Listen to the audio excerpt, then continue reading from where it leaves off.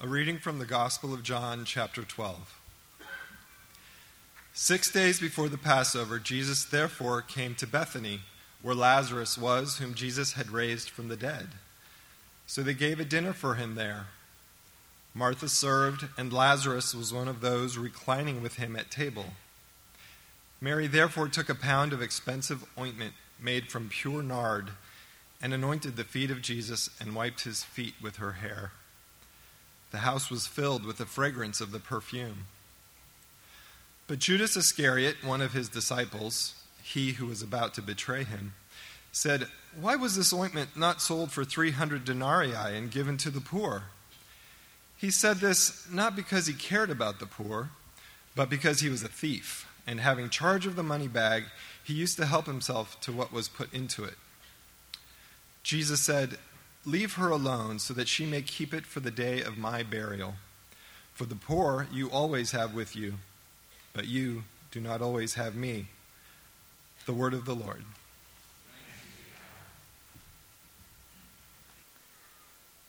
As any of us who enjoyed yesterday in the warm weather, the sunshine, know, life is filled with seasons, and we can enjoy them differently depending on our temperament. Some of us love winter.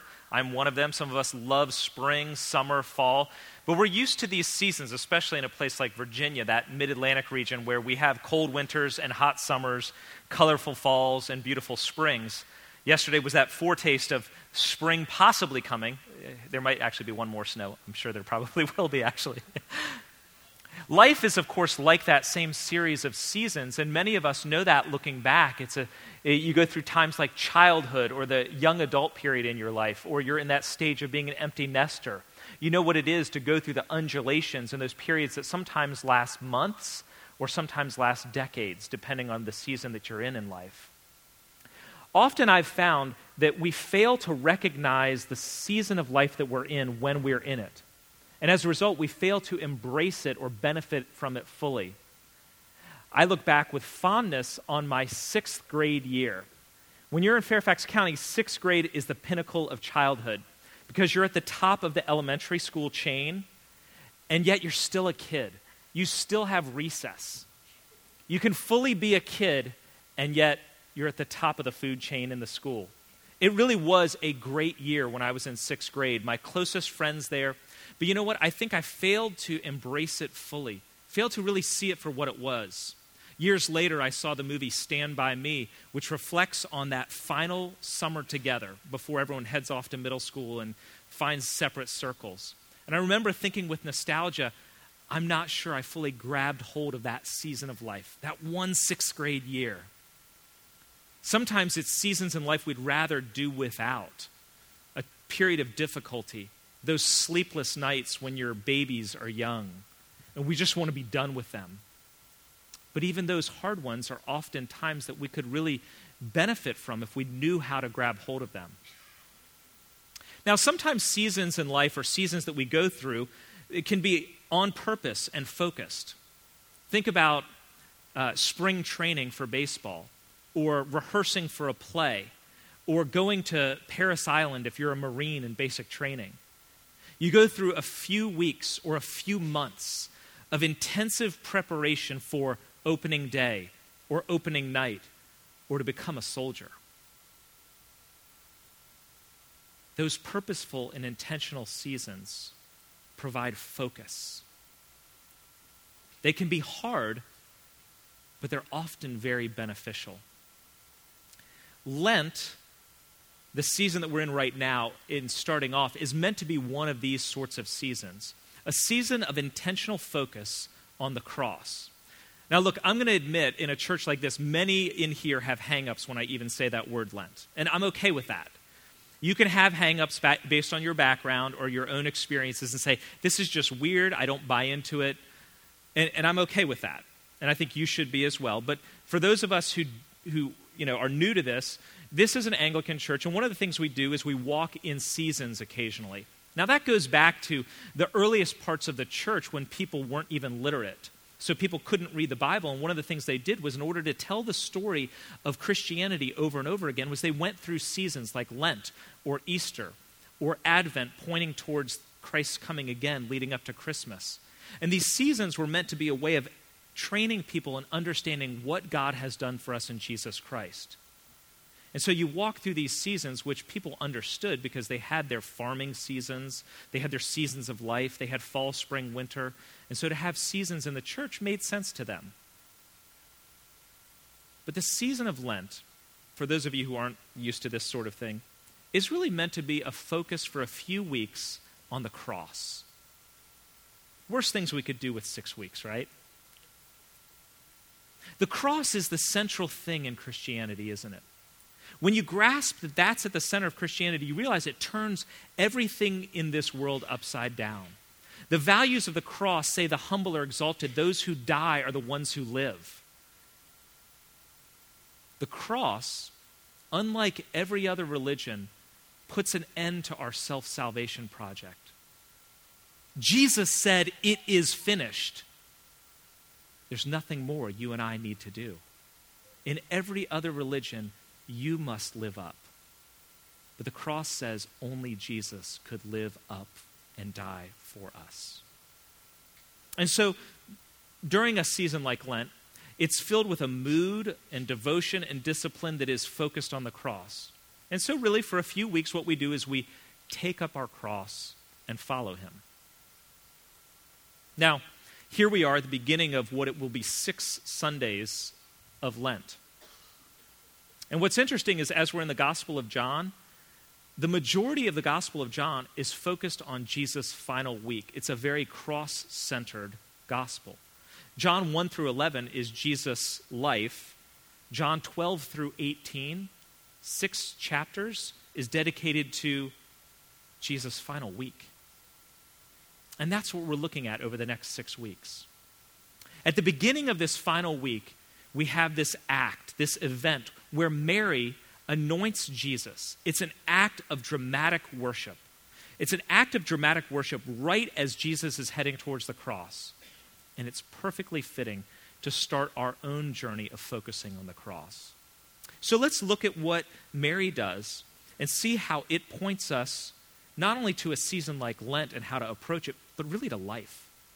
How to worship the one who has come to die for us. So the story starts in verses 1 and 2 of John 12. It's 6 days before the Passover. Jesus comes to Bethany where Lazarus was, whom Jesus had raised from the dead, and they gave a dinner for him there. Martha served, and Lazarus was one of those reclining with him at table. So the commentators point out that this is the night before Jesus enters Jerusalem on Palm Sunday, meaning this is Saturday night. The next day he's going to ride into Jerusalem to everyone shouting and cheering for him, and by the end of the week he will be crucified. The night before, Lazarus and his family, most likely, celebrate Jesus with a banquet. Now, in that culture, what probably happened based on the description is Lazarus is reclining at table with Jesus, who would be the honored guest, and it's probably Lazarus who was putting on the celebration. And this would be indicated by Lazarus lying there with Jesus, but also because Martha, his sister, is serving Jesus. Usually a second in the family would have served as the hospitality director of everything, whereas the host would have reclined with the honored guest. Lazarus is there honoring Jesus. Martha is there serving, and probably the entire village has been invited. This is not just, hey, you want to come over for dinner. This is a major banquet. This is a feast celebrating and honoring Jesus, who not long before this had raised Lazarus from the dead. That's sort of the guy you want to celebrate, right? You know, he brings you back to life. Let's throw a little party for you, Jesus. Everyone comes. The event is significant in and of itself. It was a joyful and celebratory event, and in that culture, it was a way of truly honoring somebody. Nothing more needed to happen to honor Jesus rightly. And yet Mary, the younger sister, Martha, Lazarus, and Mary sees fit to do something more. She anoints Jesus' feet, in verse 3 we read. She anoints Jesus' feet with this perfume called nard, and then wipes his feet with her hair. And the whole house, the whole party is filled with the fragrance. We don't fully get everyone's response to this, but based on what she actually does here and the culture of that day, my guess is everyone in attendance was completely shocked by what she did. Judas, one of the disciples, goes so far as to be angry. But Jesus' response is he receives her act and praises her for what she has done. What does Jesus see that the villagers and Judas don't see? I think Jesus first sees that this anointing, this act, is something that Mary has done that points to him being a king and somebody who's going to the cross.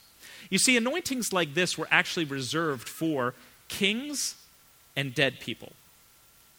It was in a day and age when people didn't wear perfume unless they were a king or unless they were a dead body being embalmed. Mary's act of pouring this ointment on Jesus' feet, this perfume on his feet, parallels and anticipates Jesus' final week. It's a prophetic act. Kings were those who walked around with this sort of anointment and perfume. And think about it, the very next day, Jesus is riding in on a donkey into Jerusalem, reenacting the coronation of Solomon, the son of David, when he was anointed with oil and then rode into Jerusalem as king. The people are shouting and cheering, "Hosanna, save us, son of David." They're proclaiming Jesus to be the king. Mary's anointing of Jesus precedes his riding into Jerusalem as king. But anointing like this was also reserved for dead bodies. It was a way that people honored the dead and in some ways fought off the stench of the rotting, decaying body as it was laid into a tomb. Because things like nard were used for embalming. So Mary is not only anointing him as king, but she's preparing him for his burial. Now, we're not sure if Mary fully realizes this, but Jesus does. It's why he says in verse 7, this slightly enigmatic phrase when he says, "Leave her alone so that she may keep it for the day of my burial." Another way of reading this is, she has intended to keep it for the day of my burial. And essentially what Jesus is saying is, this act counts. This act is an act of care and love for me as I'm about to go and be crucified. It's as if she is honoring me in my death while I'm alive. You see, Jesus is focused intently on the cross. He's journeying there in his mind and in his spirit. He's anticipating the forsakenness, the cross, the rejection, the death. And he sees in Mary's act a commitment to him, saying, "Jesus, I'm with you. I will go with you, Jesus. You're not alone."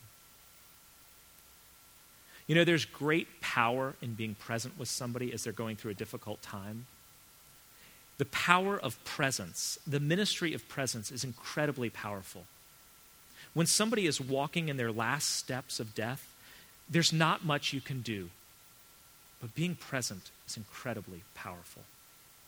When somebody is sick and you're not really sure how to help them, simply being present and available, saying, "I am with you," is incredibly powerful.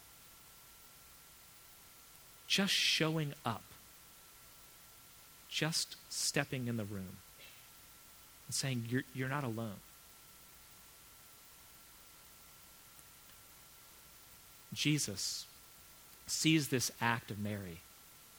In the other Gospels, Matthew and Mark record him saying, "What she has done is a beautiful thing.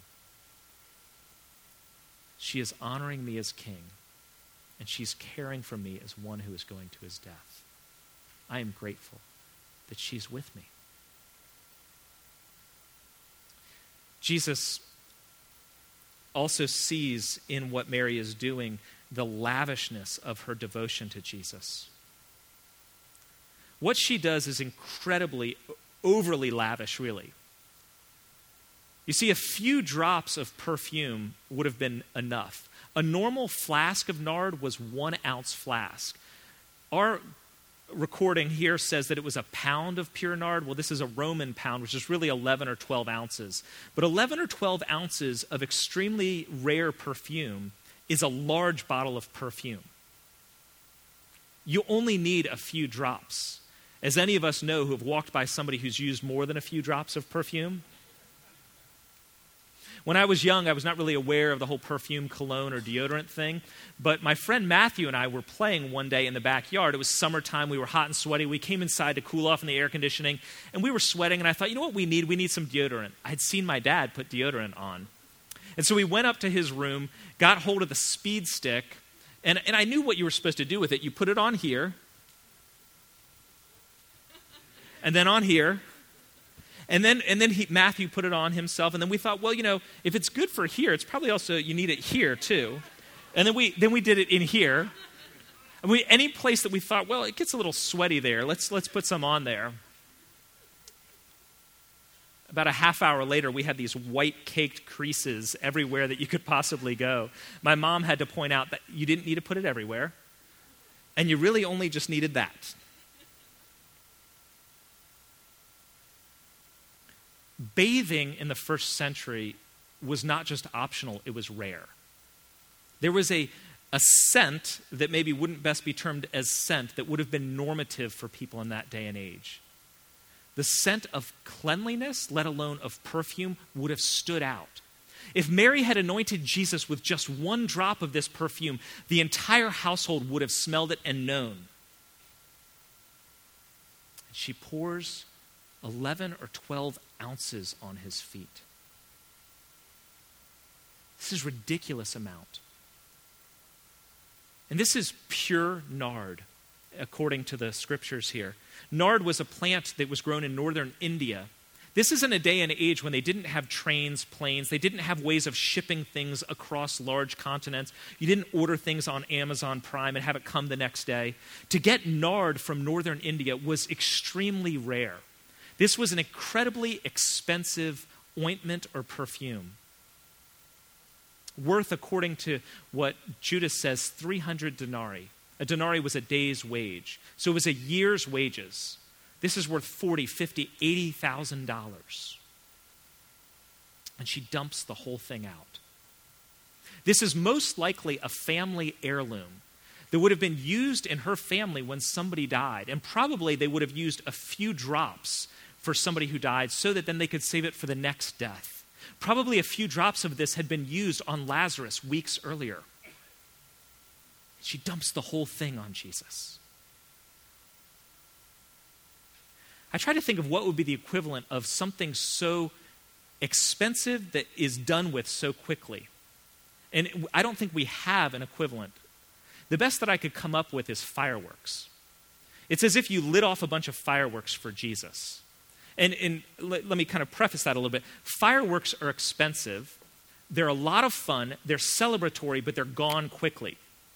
This past summer, we went on vacation with another family, and the patriarch between the two families was our friend's father. His name is Jay Leachman. It's maybe too obvious. I'll call him Jerry L. So Jerry is one of these bold, bodacious guys. Jerry played football at Alabama. He likes things bigger, better, more fun, faster, exciting. Well, Jerry, the father of a friend of ours who was on this vacation, we get there this first night, and the neighbors set off fireworks, which apparently you maybe can do in South Carolina at the beach. Well, these weren't like the glow sticks or, even bottle rockets. These things were big. These were mortars being shot up at the beach. Well, Jerry sees that and says, I got to get me some of those. So the next day he drives up to Myrtle, comes back down 30 minutes, and we have our fireworks ready to go.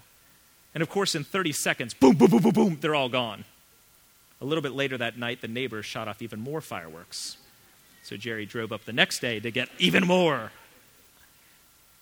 So the equivalent might be if you sold your car or both of your cars or all of your cars in order to buy fireworks to shoot off on Easter morning. What would your neighbors think? You sold your cars to shoot off fireworks on Easter? What are you, crazy?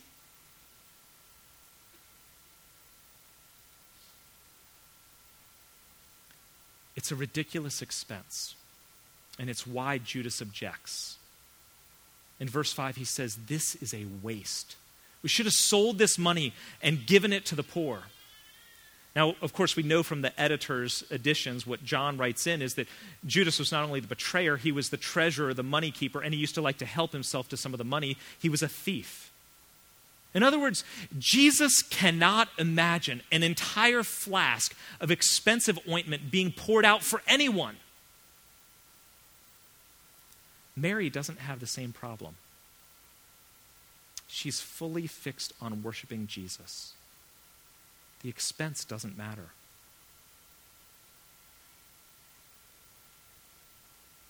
She's overly lavish because she's shamefully devoted to Jesus.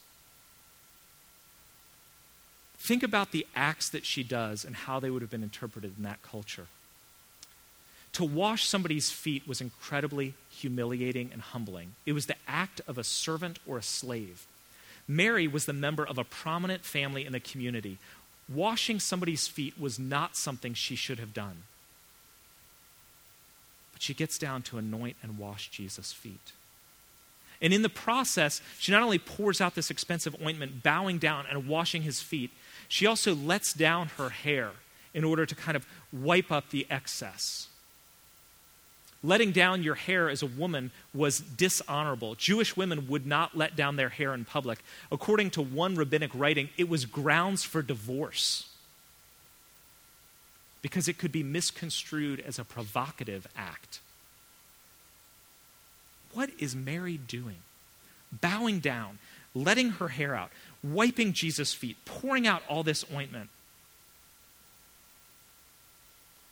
I think it's an incredible act of allegiance and commitment to Jesus.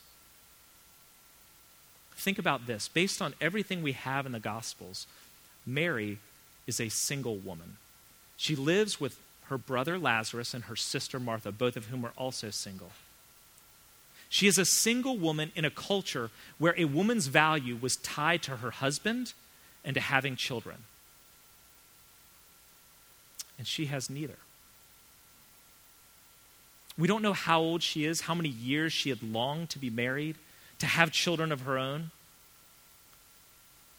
But in this dramatic act, she declares, I'm taking Jesus. I'm not finding my worth or my value in the things the culture says I need to find them in. I'm going to find them in Jesus.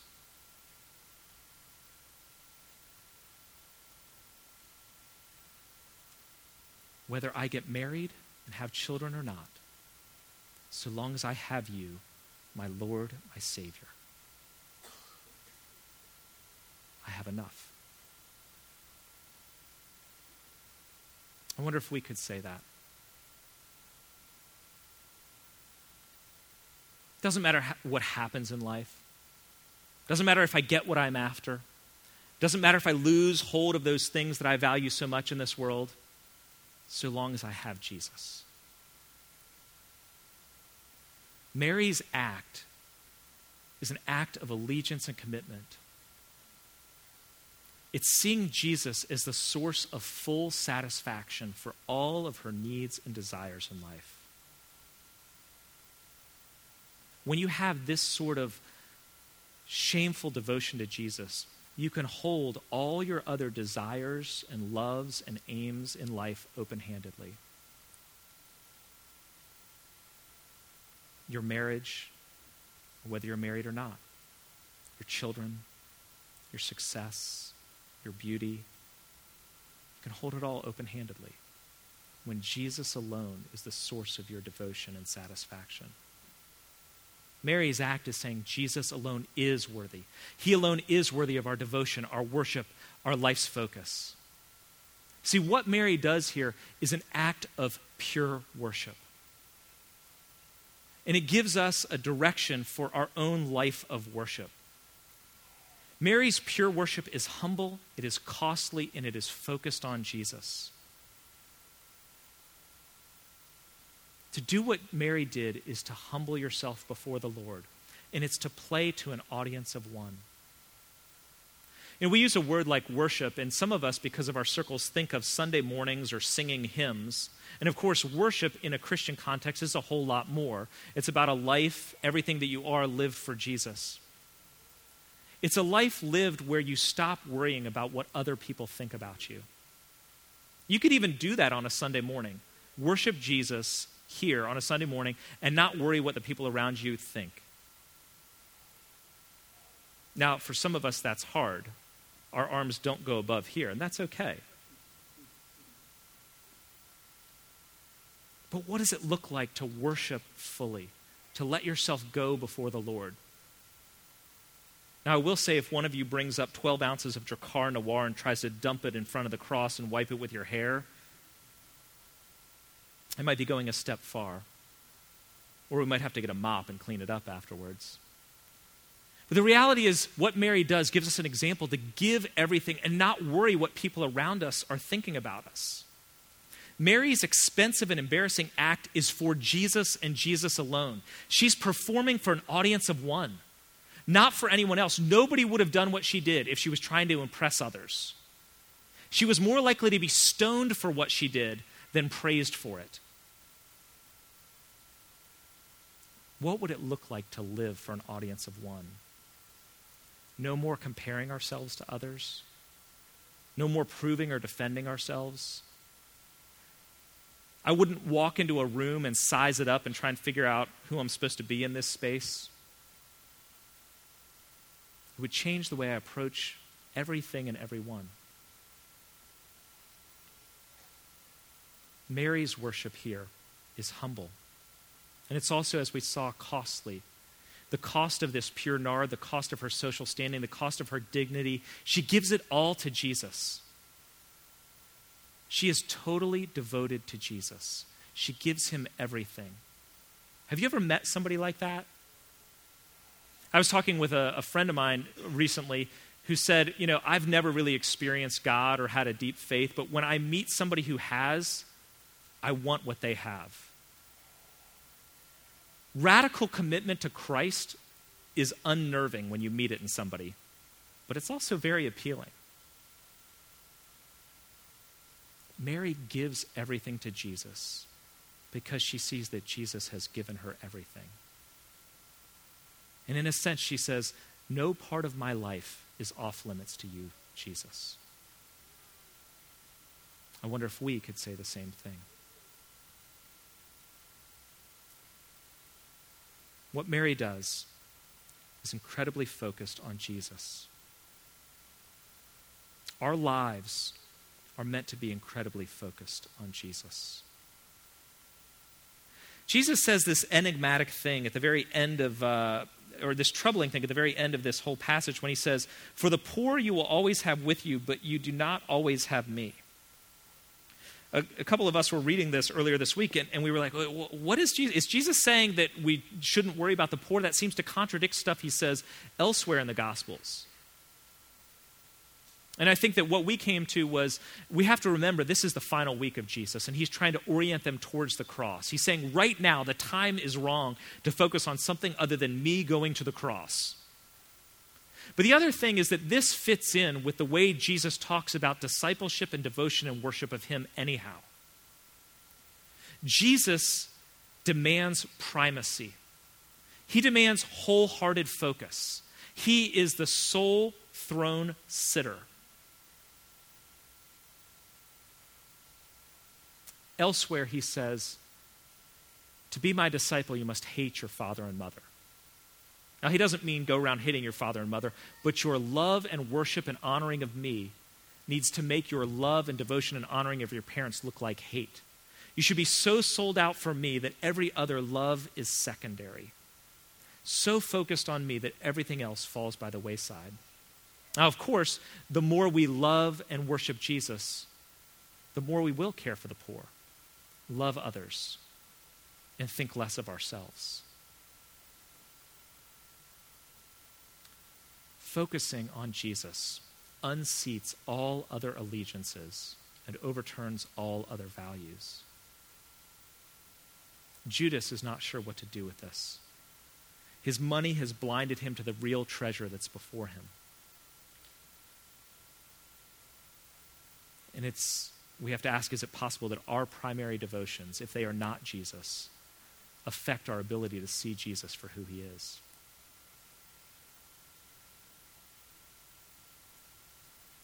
The pure worship that Mary shows us here is humble and costly and focused. And think about it, this is exactly the way of the cross anyhow. See, in the cross, Jesus humbles himself and gives up everything for us. He sacrifices himself on our behalf. The way of the cross is Jesus giving himself completely to us because of our sin. And the response, worship, love, is right back at you, Jesus.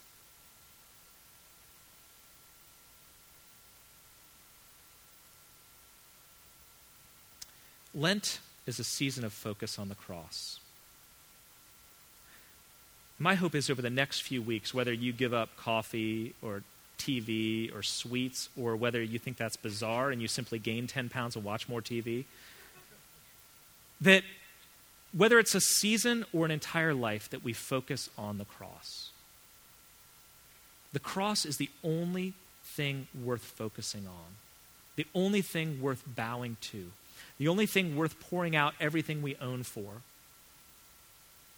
Paul says in Galatians, may I boast in nothing. May I find my worth and value in nothing other than the cross of Jesus Christ. And so, like Mary, we lay down everything. Our pride, our wealth, our very bodies. And say, you, Jesus, I just want you. I'm satisfied in you, the one who died for me. Let's pray.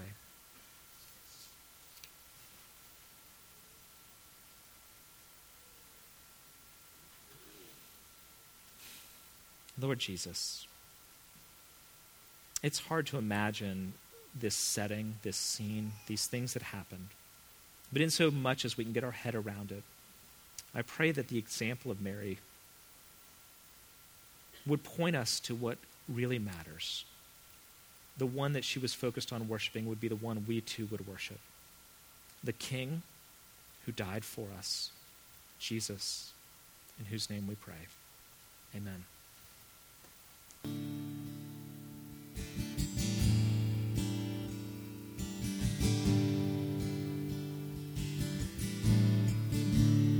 My hope is built on nothing less than Jesus' blood and righteousness.